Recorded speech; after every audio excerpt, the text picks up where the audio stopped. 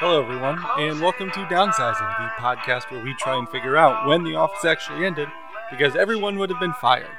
My name is Curtis, and I'll be your host, and with me is my co-host and resident office expert, Antoinette. Hi, everyone. Today, we will be discussing Season 6, Episode 24, The Cover-Up. In this episode, Michael is happy with his new relationship, Dwight is on the case, and Daryl pushes Andy down the rabbit hole. This episode's cold open is lame. I don't know. It's an okay joke, but as we said last episode, they're sort of running out of cold open ideas, which is understandable. It's hard to write something short and snappy and catchy, I would say. So in this cold open, Jim and Pam are talking in Morse code about Dwight in front of Dwight. And unsurprisingly, Dwight is fluent in Morse code. It's similar to other pranks that Jim has pulled on Dwight where he's basically gaslighting Dwight. He's convincing Dwight that he is crazy for thinking that what's happening is actually happening. And this all started when Dwight was tapping his foot on his chair and Pam asked him to stop because they're all in this open desk clump. And Dwight said that he would only stop once Pam lost the baby weight, which is just rude and terrible to say. So in order to get revenge, they decided to spend their limited time and budget on getting a babysitter for the baby and taking classes in Morse code so they could talk about Dwight in front of him. which to me doesn't really, those things don't equal each other. Not at all. Dwight is just being a dick, as most of society is, about returning to your pre-pregnancy form. And then, it doesn't equate to then just talk about him in Morse code. That's a lot of time and effort by Jim and Pam when they could have just done like a very short, quick prank that Jim has done many times over. The main plot point of this episode revolves around Michael's new relationship with Donna. Michael very enthusiastically shares the details of he and Donna's relationship with an interstitial with the camera. And then after this, he calls a conference room meeting to basically brainstorm ideas for things that he and Donna can do this coming weekend. He's basically doing a Google search like in person. He's polling people to get Google results for this. So he just asked people, what do you like to do on the weekend? And says that last week he and Donna went to the Poconos on a Tuesday. This statement and how they had a great time, decided to go to this little Chinese bistro called P.F. Chang's, which I don't believe for a second that Michael has not heard of P.F. Chang's. But this statement about going to the Poconos on a Tuesday starts this cascade by Kelly and then Ryan about how Donna is definitely cheating because why on earth would you go all the way up to the Poconos on a Tuesday for P.F. Chang's when there's perfectly good Chinese in Scranton? Now, Kelly and Ryan have always had a very, very dysfunctional relationship, but that has been greatly heightened, I would say, since Ryan returned in season 5. And you can tell that Ryan is the perpetrator of this dysfunction and Kelly just goes along with it because there's a one-on-one with the camera in which Ryan gives this litany of clues that someone is cheating. And probably because he does all those things. And a quick side note, another purpose for this conference room meeting is for Michael to flaunt the fact that he's in a relationship and that he is having sex. Which Michael loves to do when that is happening. For sure. And so now that this seed has been placed into Michael's mind about the fact that Donna may or may not be cheating, he now has to find out, and he hires Dwight to be a private investigator and to follow Donna to see what her goings-on are. Yes, Michael really spirals into the dramatics very quickly and very easily, which again is not surprising for Michael, but he really wallows and takes it basically at face value from Kelly and Ryan that Donna is cheating. Pam tries to put this to a stop and says, you are your own worst enemy. You are the one that torpedoes your own romantic relationships. Just stop. Like, you have a nice girlfriend. You had a nice time in the Poconos with her. You don't need to make anything more of any of this stuff. And this continues this just odd trend of Pam, like, trying to stick up for Michael and to, see Michael through to a healthy relationship when really she has no reason to do this. Exactly. She's been around for a long time. Her mother was one of, his relationship, is part of his relationship graveyard, if you will. And she saw firsthand the disappointment by Helene with Michael torpedo in that relationship.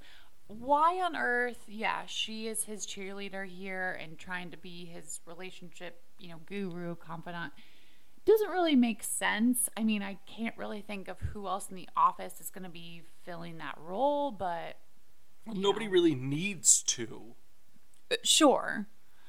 Basically, I mean, we all know that Holly and Michael end up together. So basically what's happening is that these other relationships, this relationship with Donna, for example, is just sort of a pit stop in the narrative to getting back to Holly. And so with Dwight on the case, he follows Donna to her gym, and he says that the only way to figure out if Donna is cheating is to seduce her and bring her to orgasm and then go back and tell Michael all about it. Yeah, typical Dwight and his, law enforcement and law enforcement adjacent hobbies. This is how he intends to catch Donna, and he is a super weirdo at the gym. Yes, he continuously makes sexual advances towards Donna until eventually he pretty much flat out comes and says, hey, we should go bang. And this obviously does not make Donna very happy because she recognizes Dwight. She knows who he is. This isn't just some random dude. And so that adds another layer, I think, to kind of her perturbed sense that she's getting here. Yes, Dwight is not very good at being a private investigator here. He openly introduces himself to Donna. He is all up in her business as she's trying to do a workout, and he clearly doesn't go to the gym. I mean, he's working out in his pants that he wears to work with a belt and then just a wife beater undershirt. He's putting a weight belt on his head and doing neck lifts, basically. And he's not observing her from afar. He's not, tailing her or anything. He's just literally right up in her business. And ends up eventually confessing to Donna that Michael thinks she's cheating and that's why he is there. So Dwight has to give that news to Michael, and Michael then goes further into the dramatics, sits on the floor next to Erin's desk moaning, and she suggests that maybe he might be more comfortable in his own office, but he says that he's doing it for the attention, which is just very Michael, and actually one moment of self-reflection, I guess, if you will. And so Donna does come to basically confront Michael. So rather than Michael confronting Donna or being an adult about it, he's created this situation wherein now he is the person in the relationship in hot water. And so Michael here kind of does his best to dig his way out of this situation. He tells Donna that he just really likes her. He was afraid that he could be losing her and just needed to know if that was the case. And Donna kind of sympathizes with him here and says that, hey, if I tell you I like you, I like you. And you just need to trust me and not trust what other people are saying about our relationship. And so that kind of gets them back on level ground, and they start planning a weekend away. So Donna's basically in the office for the day, let's say. It seems like it's around lunchtime. She's going to stick around for lunch, and her and Michael are going to plan their little getaway. So she comes in to get like a soda or a snack from one of the vending machines. Kelly's in there, a couple other people, but Jim and Pam are also in there eating lunch. Kelly, I think, if I had to guess, I think Kelly still has her suspicions about Donna. For sure. And she notices that Donna is wearing heart-shaped earrings. They're dangly earrings, kind of larger hearts, I would say. It's a prominent heart. And so she asked Donna where she got those. Like, who got them for her? Was it Michael? And Donna says no, she bought them for herself. And then Kelly continues to interrogate her about this, saying, where? At the Steamtown Mall? And Donna's like, yep, at the mall. And so then Kelly rattles off like 4 or 5 different stores, wanting to know exactly where they came from. And then Donna backpedals and is like, no, actually, I think I got these at a mall in Philadelphia. So then Kelly responds with, I think 3 or 4 different malls in Philadelphia, wanting to know exactly which one that Donna purchased them at. And I think Donna just responds the first one. So as Donna is kind of doing this high wire act about the earrings, Pam sort of perks up and you can tell on her face that she thinks this is a little weird. Yes, she explains in a face-to-face with the camera with Jim that women do not buy heart-shaped jewelry for themselves. Generally, it is purchased for them by a partner. And so this kind of keys Pam to do a little digging of her own. And she says that her and Donna have a mutual friend on Facebook. So she was able to see some pictures of Donna on Facebook, and they are of Donna being close with a man that is not Michael. Yeah, in one of the pictures, she's kissing this man. And so she goes to show these to Michael, and Michael at first is like very dismissive of Pam, just trying to, because he's in his office with Donna trying to plan their weekend away to Vero Beach. And Pam just keeps pleading with Michael about how important this file folder is that she has brought in, which of course is the pictures from Facebook. And Michael continuously just brushes her off until she was just like, you just have to sign these now. And he opens up the file, and as Pam distracts Donna, Michael sees these pictures and just gets obviously very disheartened and says he has to go to the bathroom and asks Pam to come with him. Michael and Pam have a conversation like in the stairwell where Michael doesn't really know what to do. He's very upset.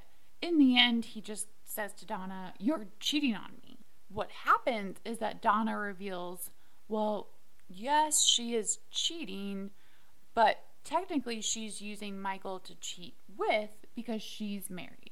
So there is secrecy on Donna's part, and she is making a lot of suggestions about where to go and going out of town and, you know, certain dates and times. Now she does work. Now she is a manager at like the Dave & Buster's equivalent. So she's probably gone in the evenings, but it also seems like she does have a flexible schedule if she is telling Michael that they're going to go away for a couple of days. And so that is kind of where things get left off in this storyline in this episode. Now we do see this continue on in the next episode as Michael kind of plays around with how he feels about being the cheat-e, I guess. Yeah, because when she reveals it to him, he's actually sort of, I don't know, like he's into it. He's sort of elated by it. Like, oh, I am awesome enough. I am worthy enough to have this person date me, and she's cheating on her husband. Yeah, and that probably a lot of that could probably be attributed to Michael's just desperation to be in a relationship of some sort. And so once he learns that like his relationship isn't technically in jeopardy, he's just like, oh, well, okay, this is fine. Yeah. And I think, and we'll talk about this more next episode, but there's an assumption by Pam that this is it for Michael, because Michael's having this conversation with Donna like out in the parking lot. The other storyline in this episode is a different kind of cover-up. It involves Andy, and then Andy pulls Daryl in on this. So Andy had a call from a client that after a very large printing job, the Sabre printer started smoking and then caught on fire. Andy told this to Gabe, and Gabe said, oh, if that's something I can do with my day, let me talk to corporate about this. Daryl overhears Andy telling this to Gabe because this is happening in the kitchen. And Daryl decides to basically play a prank or mess with Andy in this situation. And Daryl does this as a way to get back at Andy because a couple years ago, apparently, Andy put in a shipment order late and then blamed the warehouse for that shipment going out late. And so Daryl said that he has been biding his time this whole time, waiting for the opportunity to get back at Andy, and this is now that time. Right, because Daryl says the warehouse got in big trouble and he almost lost his job, all because of Andy shifting the blame. And he tells the camera that he knows Andy's an idiot and that something would come up, and this is that something. And so when he hears Andy bring this up to Gabe, and Gabe gives his response, Daryl says that, he seemed a little too flippant about that, just as if that was something that Gabe knew more about than he was letting on. Right. Daryl is trying to spin this to say that there's more going on. Andy's sort of getting caught up in something bigger than himself, and things seem really, really shady. Daryl does say at one point to the camera that he's just improvising. He doesn't have a plan. He's sort of just letting things unfold as it happens. Daryl does convince Creed to walk by Andy at one point and do the throat slashing gesture. And Andy's starting to get nervous. He says, Creed's in quality assurance. If something is up, wouldn't Creed be involved with it? And so Andy's thinking that there's something to this. Daryl keeps convincing him, yeah, you're definitely right. You should keep investigating this. Maybe hoping somehow that Andy's just going to look foolish or, get in trouble by Joe or corporate or something, thinking there's got to be an end game here. And so, as you said, Daryl has kind of been going along with this the entire time. And his opportunity to really cash in on this presents itself when Andy says, I have to get video evidence of these printers catching on fire. And so Daryl says he will help film Andy, making a bunch of copies on this printer. And this is where he kind of messes with Andy a little bit. He says that as Andy is talking on this video, that the camera is something's weird with the sound, and that Andy has to talk higher in order for it to sound normal on the camera. And he just eventually he makes Andy talk in a pretty high falsetto. The reason Andy decided that he needed to do this video and have video evidence is because Gabe came to him and said, I checked in with corporate. What we have found is that there have been 12 reports out of something like 400,000 sales of smoking or small fires, and they've always been user error. And Gabe gives Andy a $5 gift card to Dunkin' Donuts as sort of like a, thanks for letting us know sort of thing. Well, Andy doesn't think that's quite the case. And in this video, he does, in this, basically an experiment, he's having the printer print 300 sheets, which for certain offices, may not be that may be a normal day of printing. However, I would say that probably they're doing it on like an industrial printer and not just your everyday like desktop printer. For sure. Eventually, the printer does start smoking and does spark a small fire, and then Daryl's like, oh my god, what did I get myself into? Because he doesn't believe that this is actually happening. He's again just trying to make Andy look like a fool. Yes, and this causes Daryl to make the resolution to never participate in pranks anymore because sometimes they just get too real. And so that pretty much wraps up the episode. Let's go to the annex with Antoinette and find out any fun facts about the episode. I do want to note that we haven't seen Toby for several weeks. I'm not really sure why. And then now that the Aaron and Andy relationship has sort of fallen apart, we are not getting very many Aaron-centric storylines. She's sort of been relegated to the rest of the extended cast to where they get a couple or maybe just one line an episode. So for the annex, this episode was directed by Rainn Wilson. It's his directorial debut on the series. And this was the episode submitted for Steve Carell's Emmy consideration for lead actor in a comedy, which not that it was a bad episode. I think I was a little surprised by that. Not sure. Maybe I would have picked maybe the Christmas episode. Not sure what else off the top of my head would have been a better episode for the season. Yeah, because we don't get a whole lot of it's the comedy that we see from Steve Carell in this episode is kind of cheap comedy. He's kind of does his bumbling dummy act a couple times in this episode. When Donna says she wants to go to Vero Beach, Michael is like, "Oh man, that sounds so nice. Is there water there?" And then when he is kind of grappling with the thought that Donna might be cheating on him, he is sitting in the kitchen area and he's eating what looks like ice cream, but it's actually mayonnaise mixed with black olives because they didn't have any ice cream. And he just keeps eating it even though he knows it's disgusting. And so it's just stuff like that kind of like you said, it doesn't seem like this is his best work. Yeah, and that's sort of where the writing has gone this season. And there have been, I'm thinking back to like Phyllis's wedding, there are instances where Michael is just so dumb.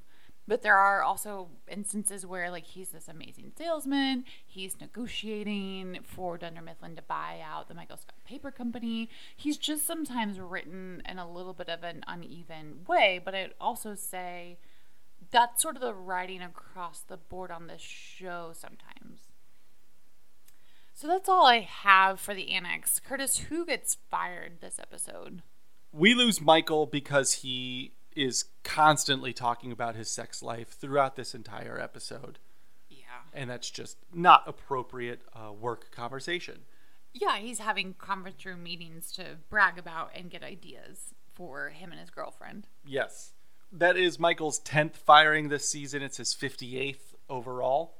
Antoinette, what is your Dundie for this episode? My Dundie Award is solid medical advice. It goes to Stanley's doctor. And this comes up because Andy gets off the phone with a client who says that the printer started smoking and was on fire. And Andy tells this to Stanley. And Stanley says, well, my doctor says I need to stop eating hot dogs. We all have problems. And that is good medical advice because I just listened to the Stuff You Should Know podcast that was just all about hot dogs. And apparently the University of Michigan has done a study, and eating hot dogs will take something like 30 minutes off your life per hot dog. So Joey Chestnut's going to drop dead like any minute now. Yeah. Yeah, it's something about just that combination of the hot meat slurry in a wood chip casing. I once, for my previous job, we toured a like meat casing factory. It's literally the only one in Illinois, and it's disgusting. It's disgusting when they talk about one, just seeing how wood chips go into, like, is the input, and then seeing the output just being this basically like looks like a film roll of just casing. It's just really gross. And then they say they send it off to obviously the producers, and that these casings get filled with a hot meat slurry. What is your Dundee Award? I have two.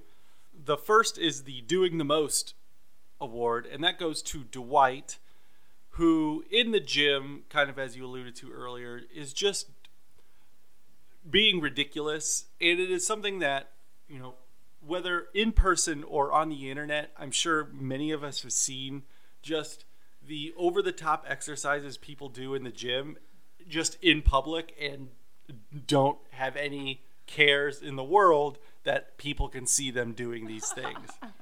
And so you have Dwight, like you said, he takes the weight and attaches it to his head and is doing like neck exercises, but at the same time he also gets 2 barbells and does like a lat fly, but he only does 1 because he has entirely too much weight.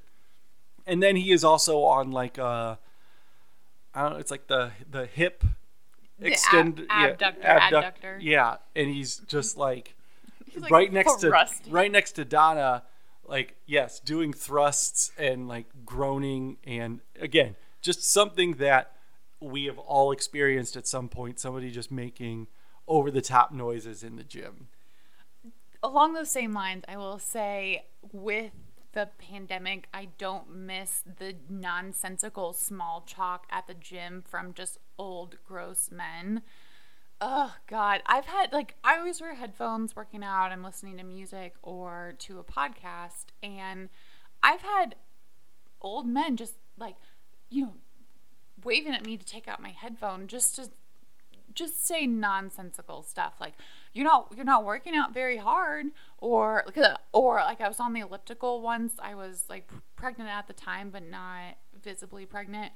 Well, you're kind of moving slow today. I'm like, what the F you guy, like, you have no idea. I just threw up before I get on here, so what do you know? Or like, you look like AOC. Like, that was the statement. That's all he had to say. Or I'm like, okay, just again, like, mediocre old white men thinking whatever pops into their head must be said aloud and must be told. So yeah, that's one thing with the pandemic, where people are wearing masks, or they're just focusing, like spacing out, looking to get in and out, where it's like, yeah, no one has time for that anymore. What's your second Dundee? It is Truer Words Have Never Been Spoken. You talked about this before, where Michael was sitting behind the reception desk and just making noises, and Aaron suggests that he go to his office, and he says, no, I just like the attention. Very much so. Like, he knows what he's doing.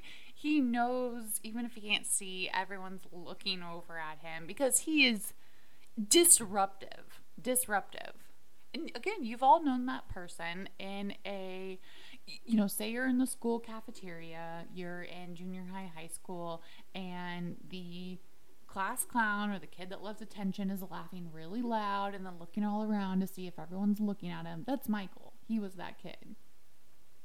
Who is your employee of the month? I guess Andy, because he's uncovering something about Saber, even though if he doesn't fully know like what it is. What about you? I chose Dwight. He does have some pretty good moments in this episode. And then the cold close, yes, if you will. It shows that he may have found his calling as a spin class instructor. It is pretty funny because